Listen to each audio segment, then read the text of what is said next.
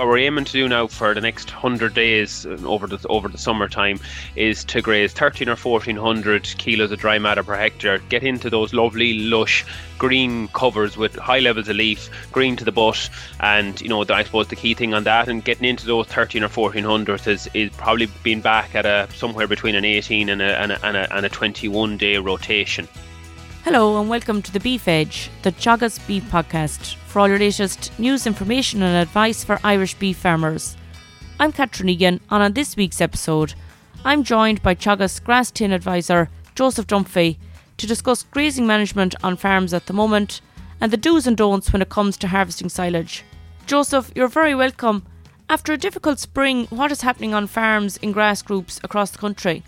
Yeah, so look, it's been a difficult few weeks on farm there in terms of with weather conditions. A lot of stock, particularly towards the earlier part of May, had to be rehoused again, and there was a little bit of damage done on farms. But look, we're coming out of that now. If we look at this week's pasture-based figures, growth rates are up to nearly 70 kilos of dry matter per hectare across the farms.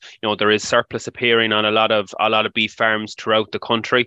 So it's really time to we're well into the middle of May at this stage, so it's time to get moving and start time to react to the grass growth that's happening at the minute. You mentioned there for paddocks that had got damaged either earlier in the spring or earlier this month, how can that be rectified? In general, Catherine, the hoof is going to do a lot of that rectifying. I'm very, very slow to advise farmers, to go in with heavy rollers and stuff like that. Apart from maybe a corner of a field that got badly damaged, maybe where animals were standing at a night. But in general, for large parts of farms, it's going to be the hoof and maybe the likes of a small bit of P&K that will help to sort out any damage that was done. What are the key targets that farmers should be focusing on now for grazing at the moment and in the weeks ahead, do you think?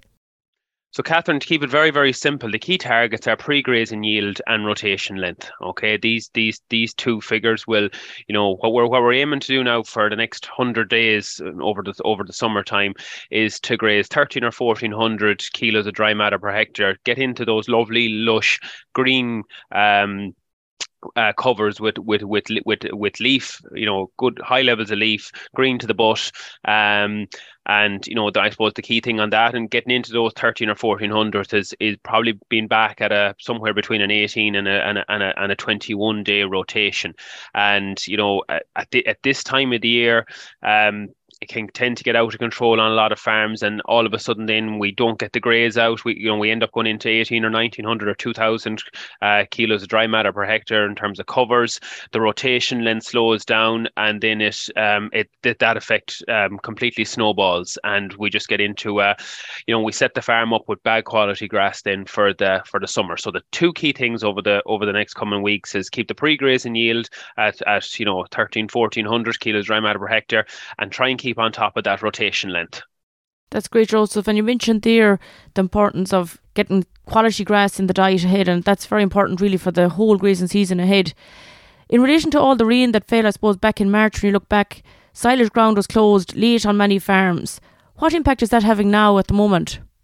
Yeah, so Catherine, there's probably a couple of different things that are happening on farms. There's probably people who silage ground just didn't get fertilized early on, and then they kind of maybe in maybe the second half of April went with their full rate and full rate of fertilizer. But there's probably also people, Catherine, who delayed, but also kind of had maybe the end of May, 1st of June in mind for cutting as well. So there's two probably trains of thought there that's happening on farm at the minute. So talk through those that are ready to cut now in the coming week.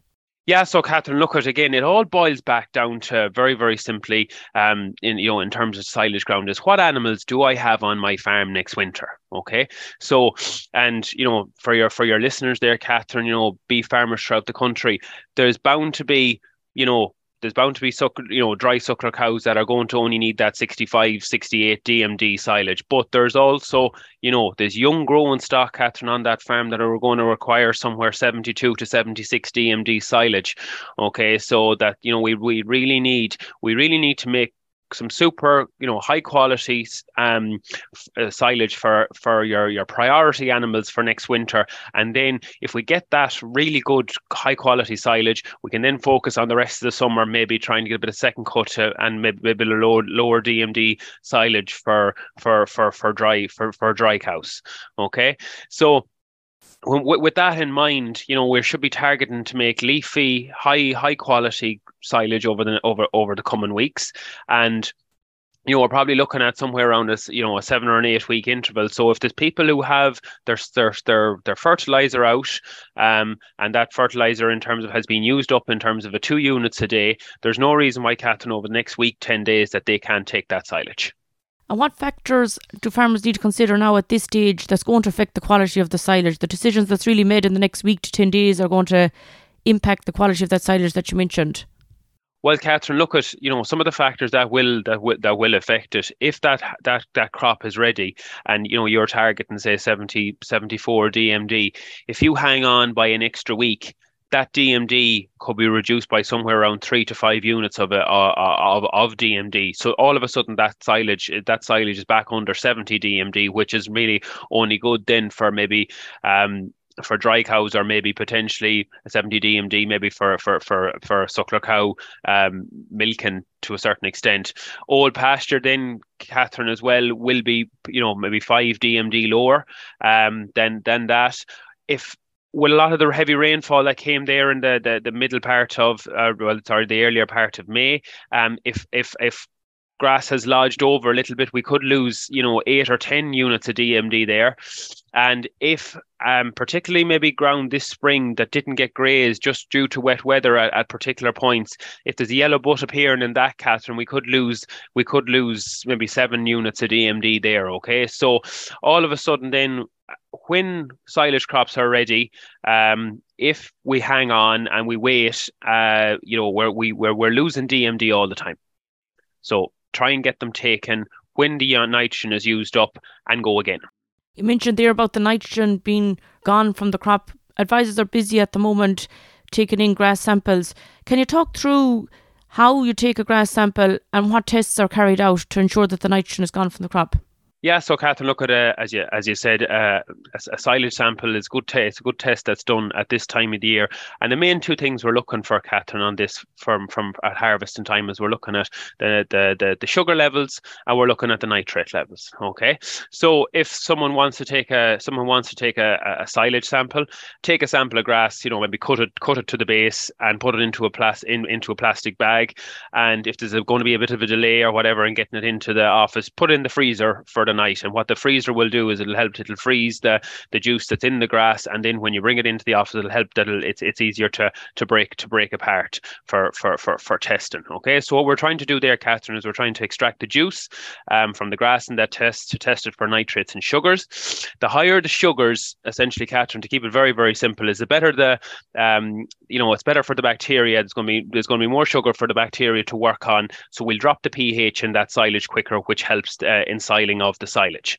And in that regard, Catherine, we want to target somewhere in around 3% or above sugars at that time of cutting.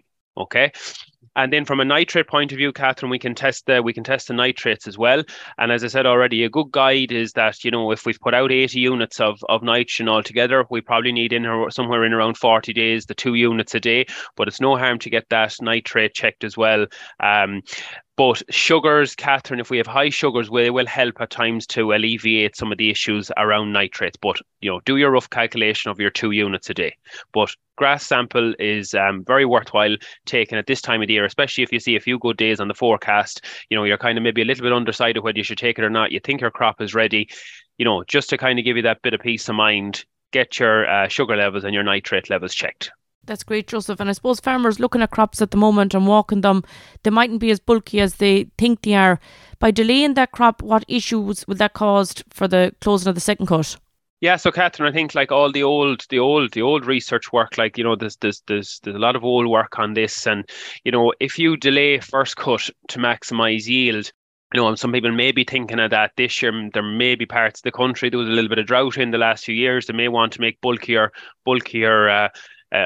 first cut this year. But in general, what we find is that these things, the cuts tend to balance themselves out, and you actually may, by delaying, you may actually grow less grass, through the year. So we kind of find that a nice sweet spot is maybe get that first cut taken around the last 2 days of May in general, and that if we aim for somewhere around a 6-ton crop, that you would probably still get somewhere between over a 5-ton crop then for second cut, okay, which would be maybe totaling over or close to 11 ton. Whereas if we delayed that crop, Catherine, to somewhere in around the 10th of June, or even further on, the 15th, 20th of June, would you believe that by the time we get and harvest that second cut, we've actually grown less grass as a whole between the two crops. So get that crop cut early, around that, first, we'll call it the June bank holiday weekend, if necessary, if it's available in terms of the nitrate is used up, and get a cut. Get it cleaned off before it goes, too yellow at the butt, and move on again and get going again for your second cut. And in some instances, you mentioned there, Joseph, that surplus paddocks might be being taken out now along with the first cut that possibly didn't get grazed this spring. What are the things that farmers need to consider in regard to taking out these surplus paddocks now? Yeah, so Catherine, look at, as you said, some of these paddocks maybe with the difficult weather over the last few weeks haven't got grazed. And I have been out on farms, I've seen a couple of paddocks like that. And when you look at them now, Catherine, they're gone very, very yellow at the butt. So what I would be encouraging farmers there in that regard, Catherine, is to get them cut out as soon as possible, and get that ground restarted again, because they're nearly standing still at this stage, and the quality is limiting at this stage. They're very, very yellow at the butt.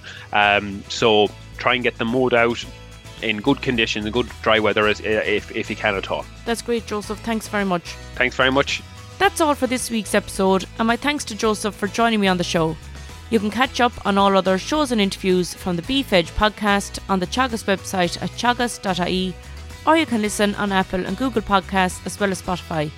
Don't forget to rate, review and subscribe so you never miss a show. For all other updates from our beef programme, keep an eye on our Twitter and Facebook pages. Until next time, I'm Catherine Egan, and thanks for listening.